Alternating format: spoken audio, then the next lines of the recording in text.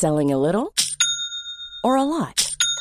Shopify helps you do your thing however you cha-ching. Shopify is the global commerce platform that helps you sell at every stage of your business. From the launch your online shop stage to the first real-life store stage, all the way to the did we just hit a million orders stage.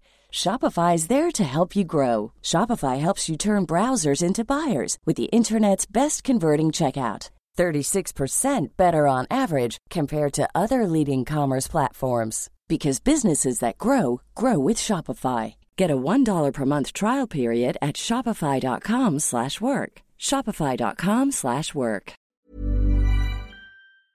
The TalkSport Daily podcast is proud to be in partnership with Enterprise Rent-A-Car. Whether your business needs cars, vans, or larger commercial vehicles, you can rent from the best lineup in the UK with Enterprise.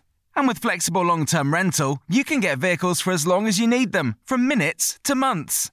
Whatever the mission, Enterprise's mobility experts can build a bespoke solution to suit your business needs. Visit enterprise.co.uk/business to find out more. This is TalkSport Daily. Hello, happy Thursday, my friends. Welcome to another Andy Goldstein TalkSport Daily podcast with me, your host, Andy Goldstein. Anyway, we begin with the mighty Manchester United and news that they are in advanced talks with Atalanta, not Atlanta, there's a T there, their striker Rasmus Hojlund. Here's Adi Oladipo with reaction to the news.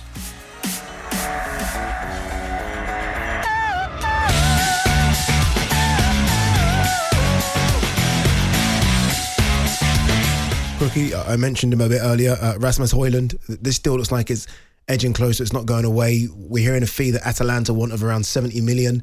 Where are we? I think it'll be a bit less than that. Okay. I think Manchester United are hoping they can get him for nearer £50 million. You have to remember it was really his breakthrough year in a major European league last season at Atalanta, and his goal record was okay, if not spectacular, but Ten Hag sees him as the perfect number 9 for Manchester United, someone who can press from the front, he can lead the line, he's got good physicality about him, and I think they feel that his finishing will improve. Obviously, Harry Kane was in their thoughts at the start of the summer.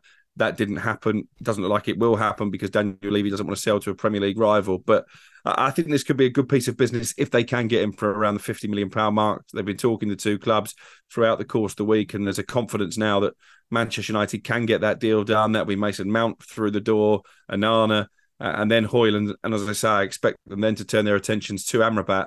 I think if they can sign those 4, that will represent a really good window for Manchester United. And again, they're not paying silly wages for these players. They've done that in the past, gone for the Hollywood signings, if you like. It hasn't worked out. I think what you can say about Manchester United this summer, their strategy is clear. And I don't think we've said that too often in recent history, certainly not since Sir Alex left.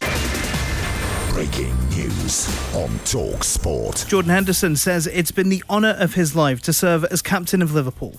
From the day the armband was passed to me, I did everything I could to behave like a Liverpool captain should. But the biggest honours at Liverpool weren't personal ones, they were collective. All of us, all of you, together. He's bid farewell to the fans as his move to Saudi Arabia edges closer. On to the football writer Jamie Jackson, or JJ as he likes to be called, but no one really calls him that, revealing that World Cup organiser Phil Murphy, or Murph, the governor of New Jersey, hopes to export Premier League matches to the States. Basically, Wrexham beat Man United in America, and now there's talk of reviving the 39th game, which of course doesn't make any difference. How does a 39th game work? Cue JJ, but no one really calls him. Yeah, he's part of the World Cup, sort of executive that's taking the World Cup to the US in 2026. He's bidding for his stadium, which is the MetLife in Meadowlands in New Jersey, where United played Arsenal, to have the actual final, competing against LA and Miami. And, he points to the NFL sort of taking their product overseas, having actual proper real live games, and how actually it's lopsided, yes, in terms of some teams play, can't remember exactly what it is, but 9 home games, always play 8 because of this. So I think this is something, as I referenced in my story, if you remember 2008, the then chief executive of the Premier League, Scudamore, wanted a 39th game. It got sort of, it got protested against, blah, blah, blah, but it's not going away. And if you think about what the European Super League was and why it was warded off, you can kind of see a scenario whether you want it to happen or not, when in the end it might be inevitable because kind of money talks, global expansion, you've got all this Saudi Arabia money now kind of changing the landscape. So I think it's definitely one that, is going to run and run. Now, Ireland women out the World Cup, down under, after a narrow defeat to Canada. Here's TalkSport's Shabana Hearn looking back at the action. Just about stopped crying, Andy. Very, very sad night. But listen, it was brilliant. I mean, there was no expectation, I suppose, for Ireland. All of the pressure was on Canada getting into this game, and it wasn't to be. But there was a few brilliant moments and some magic that we'll remember. But this was their first ever major tournament, so there was no expectation, and they enjoyed themselves. Yeah, let's not forget that, right? What an achievement to get there. I remember when it happened. I remember how excited you were, the fact that she had won, they had won, and you were going to go off to Australia and support her, etc. Have you spoken to her after the game? I'm guessing she's devastated, right? Yeah, we actually, it's weird because covering it for TalkSport and then you go and do post-match afterwards, and then you're speaking to your sister because you're covering like work, and then at the same time you're having like a little sad moment with her. This is the absolute highlight of her career, and we're 33 now, and I think for her to be on the world stage and play two great games that she had and maybe put herself in the shop window, then she's done everything that she had to do. But yeah, they're gutted. They knew that they could have got more out of it, and they've got so much more to give. But I guess it's all a learning curve. Like we say, they've never done it before, so they lack experience in major tournaments. And staying with the Women's World Cup, during the press conference with the Morocco striker Ghislaine Shabak, a journalist from the BBC asked her about her teammates' sexuality. TalkSport's Courtney Sweetman-Kirk labelled the journalist's question disgusting. For me, I can only go on my personal level. I think it's disgusting. Correct. The fact that in the question he was saying that the fact that it is illegal in Morocco, it's not necessarily about the politics or anything else around it. But for me, I always think first about the players. So to put a player in that position that, quite frankly, is dangerous, because any way that she potentially answers that question, whether it's about herself or other teammates, once she goes home, she's putting herself in danger. So I think I'm upset, really, that a journalist has put a player in that position. Look, I know as footballers, it's not just about the football, it's about things around it. But I think there's way to word questions. And for me, being so direct about a player in their personal life, when, again, like I say, they know the ramifications behind it in their own country, I think it was very misguided. Now, UK billionaire Joe Lewis, whose family trust owns Tottenham Hotspur Football Club, will appear in a US court to face insider trading charges. He usually resides in the Bahamas, but surrendered on Wednesday to federal authorities in the US. Here's TalkSport's Charlotte Fisher with more.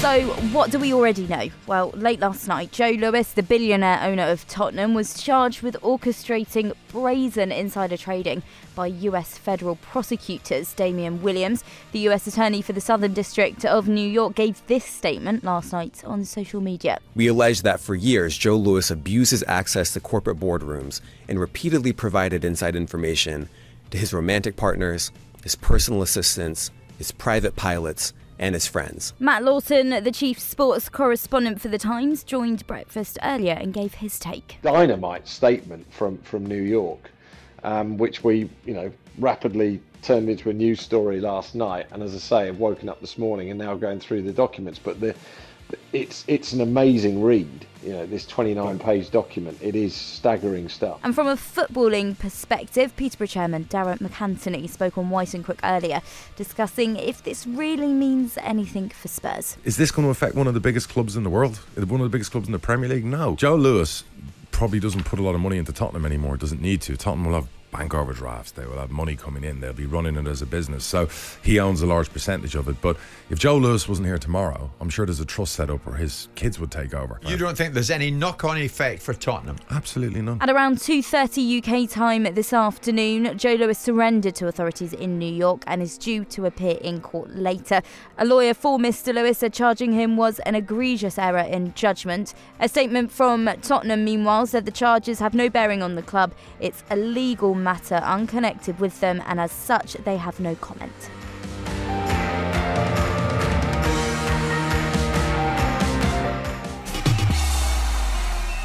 Now the Ashes' fifth test, dead rubber, gets underway today at the Oval.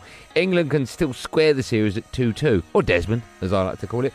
The hosts have named the same 11, including Jimmy Anderson. Here's captain Ben Stokes discussing Jimmy James's inclusion before getting pranked by fast bowler Mark Wood. I have no idea what I've just said. He's quality, man. I think it's very hard for you guys to sit here and say he's not. Although he's not probably had the impact on the wickets he would have liked to in the series. You know, he's a quality bowler, quality performer, and it's sort of like, obviously Jimmy's come under a bit of flack for that, but Joe hadn't scored the runs he would have liked to. You wouldn't be questioning him about staying in the team as a batter. So, look, we've got James Anderson as the greatest fast bowler to play the game, and he's still looking as good as he was 2 years ago, although he hasn't had the impact that he would have liked to of this series. I'm a Barbie girl in the Barbie world, life in plastic. Woody?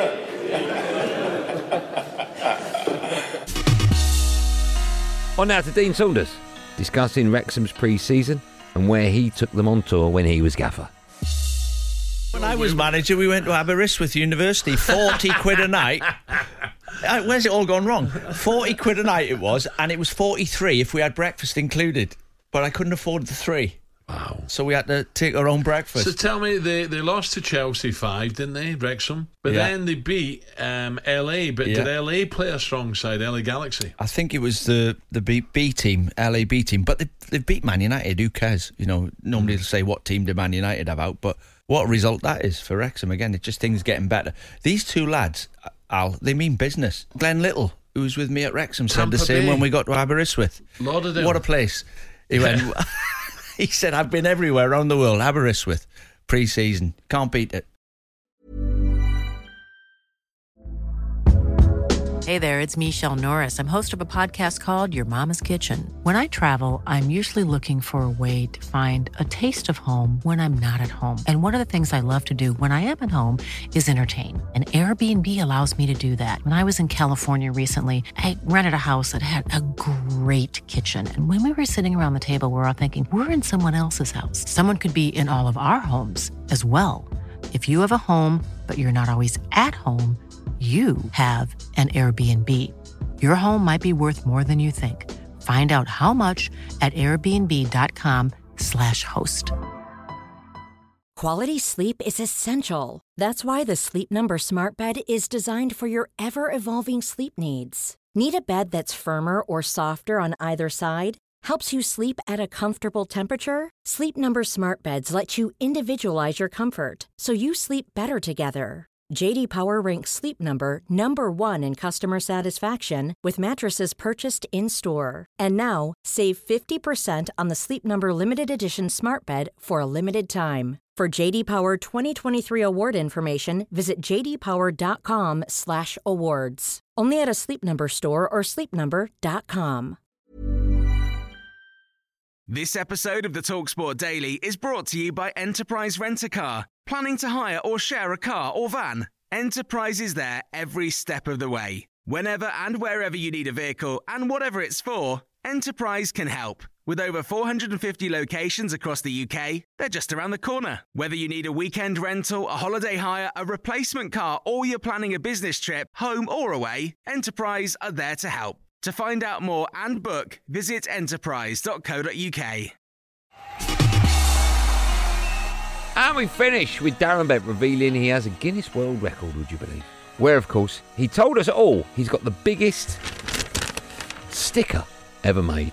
Blimey, that could have been embarrassing. Yeah, so when I was at Charlton, I'd been to training. They were like, "Oh, there's an event going on." I think it was Merlin stickers. Were they called Merlin? Or Panini? One of them. Whoever it was, one of them. Right? They'd come down with the official world record that I was the biggest sticker in the world, and they brought this sticker down, and it was massive. The biggest sticker. Yes, you had like a playing card. No, you get the cards, the little Panini cards. Like the football 92 and or then football. you've got the players on the front smiling. Yeah. You collect them in the sticker album, yeah? And you've got the stars underneath. Yeah, that was it. Charlton. They'd made one especially for you. What was it? Compare it to like the size of a garage door. That size? A garage door 4 times. What? It was massive. I don't know how they got it in there. Oh, no, they had it kind of rolled up. Yeah. And then they got it out. But they had to unveil it on the pitch at the Valley. And they gave it to you? Yeah. And where is it now? So I stuck it. I don't know where it is now. But my old house, previous house, I just put it on the floor. I didn't stick it on the floor. Oh, okay. It's like a massive mat. Yeah, in my garage. And my car just used to drive over it.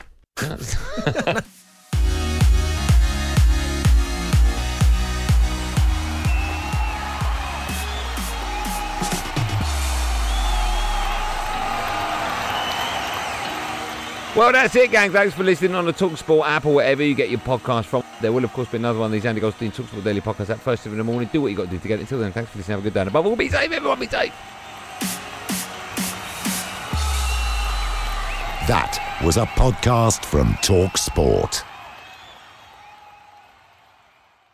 The TalkSport Daily podcast is proud to be in partnership with Enterprise Rent-A-Car. Whatever your mission, home or away, don't delay. Enterprise has the vehicle for the job. Rent from the best lineup in the UK. With over 450 branches, Enterprise has what your business needs. From compact three-door cars to spacious SUVs and people carriers to vans, they offer a large range of reliable vehicles perfect for the job. To find out more and book, visit enterprise.co.uk.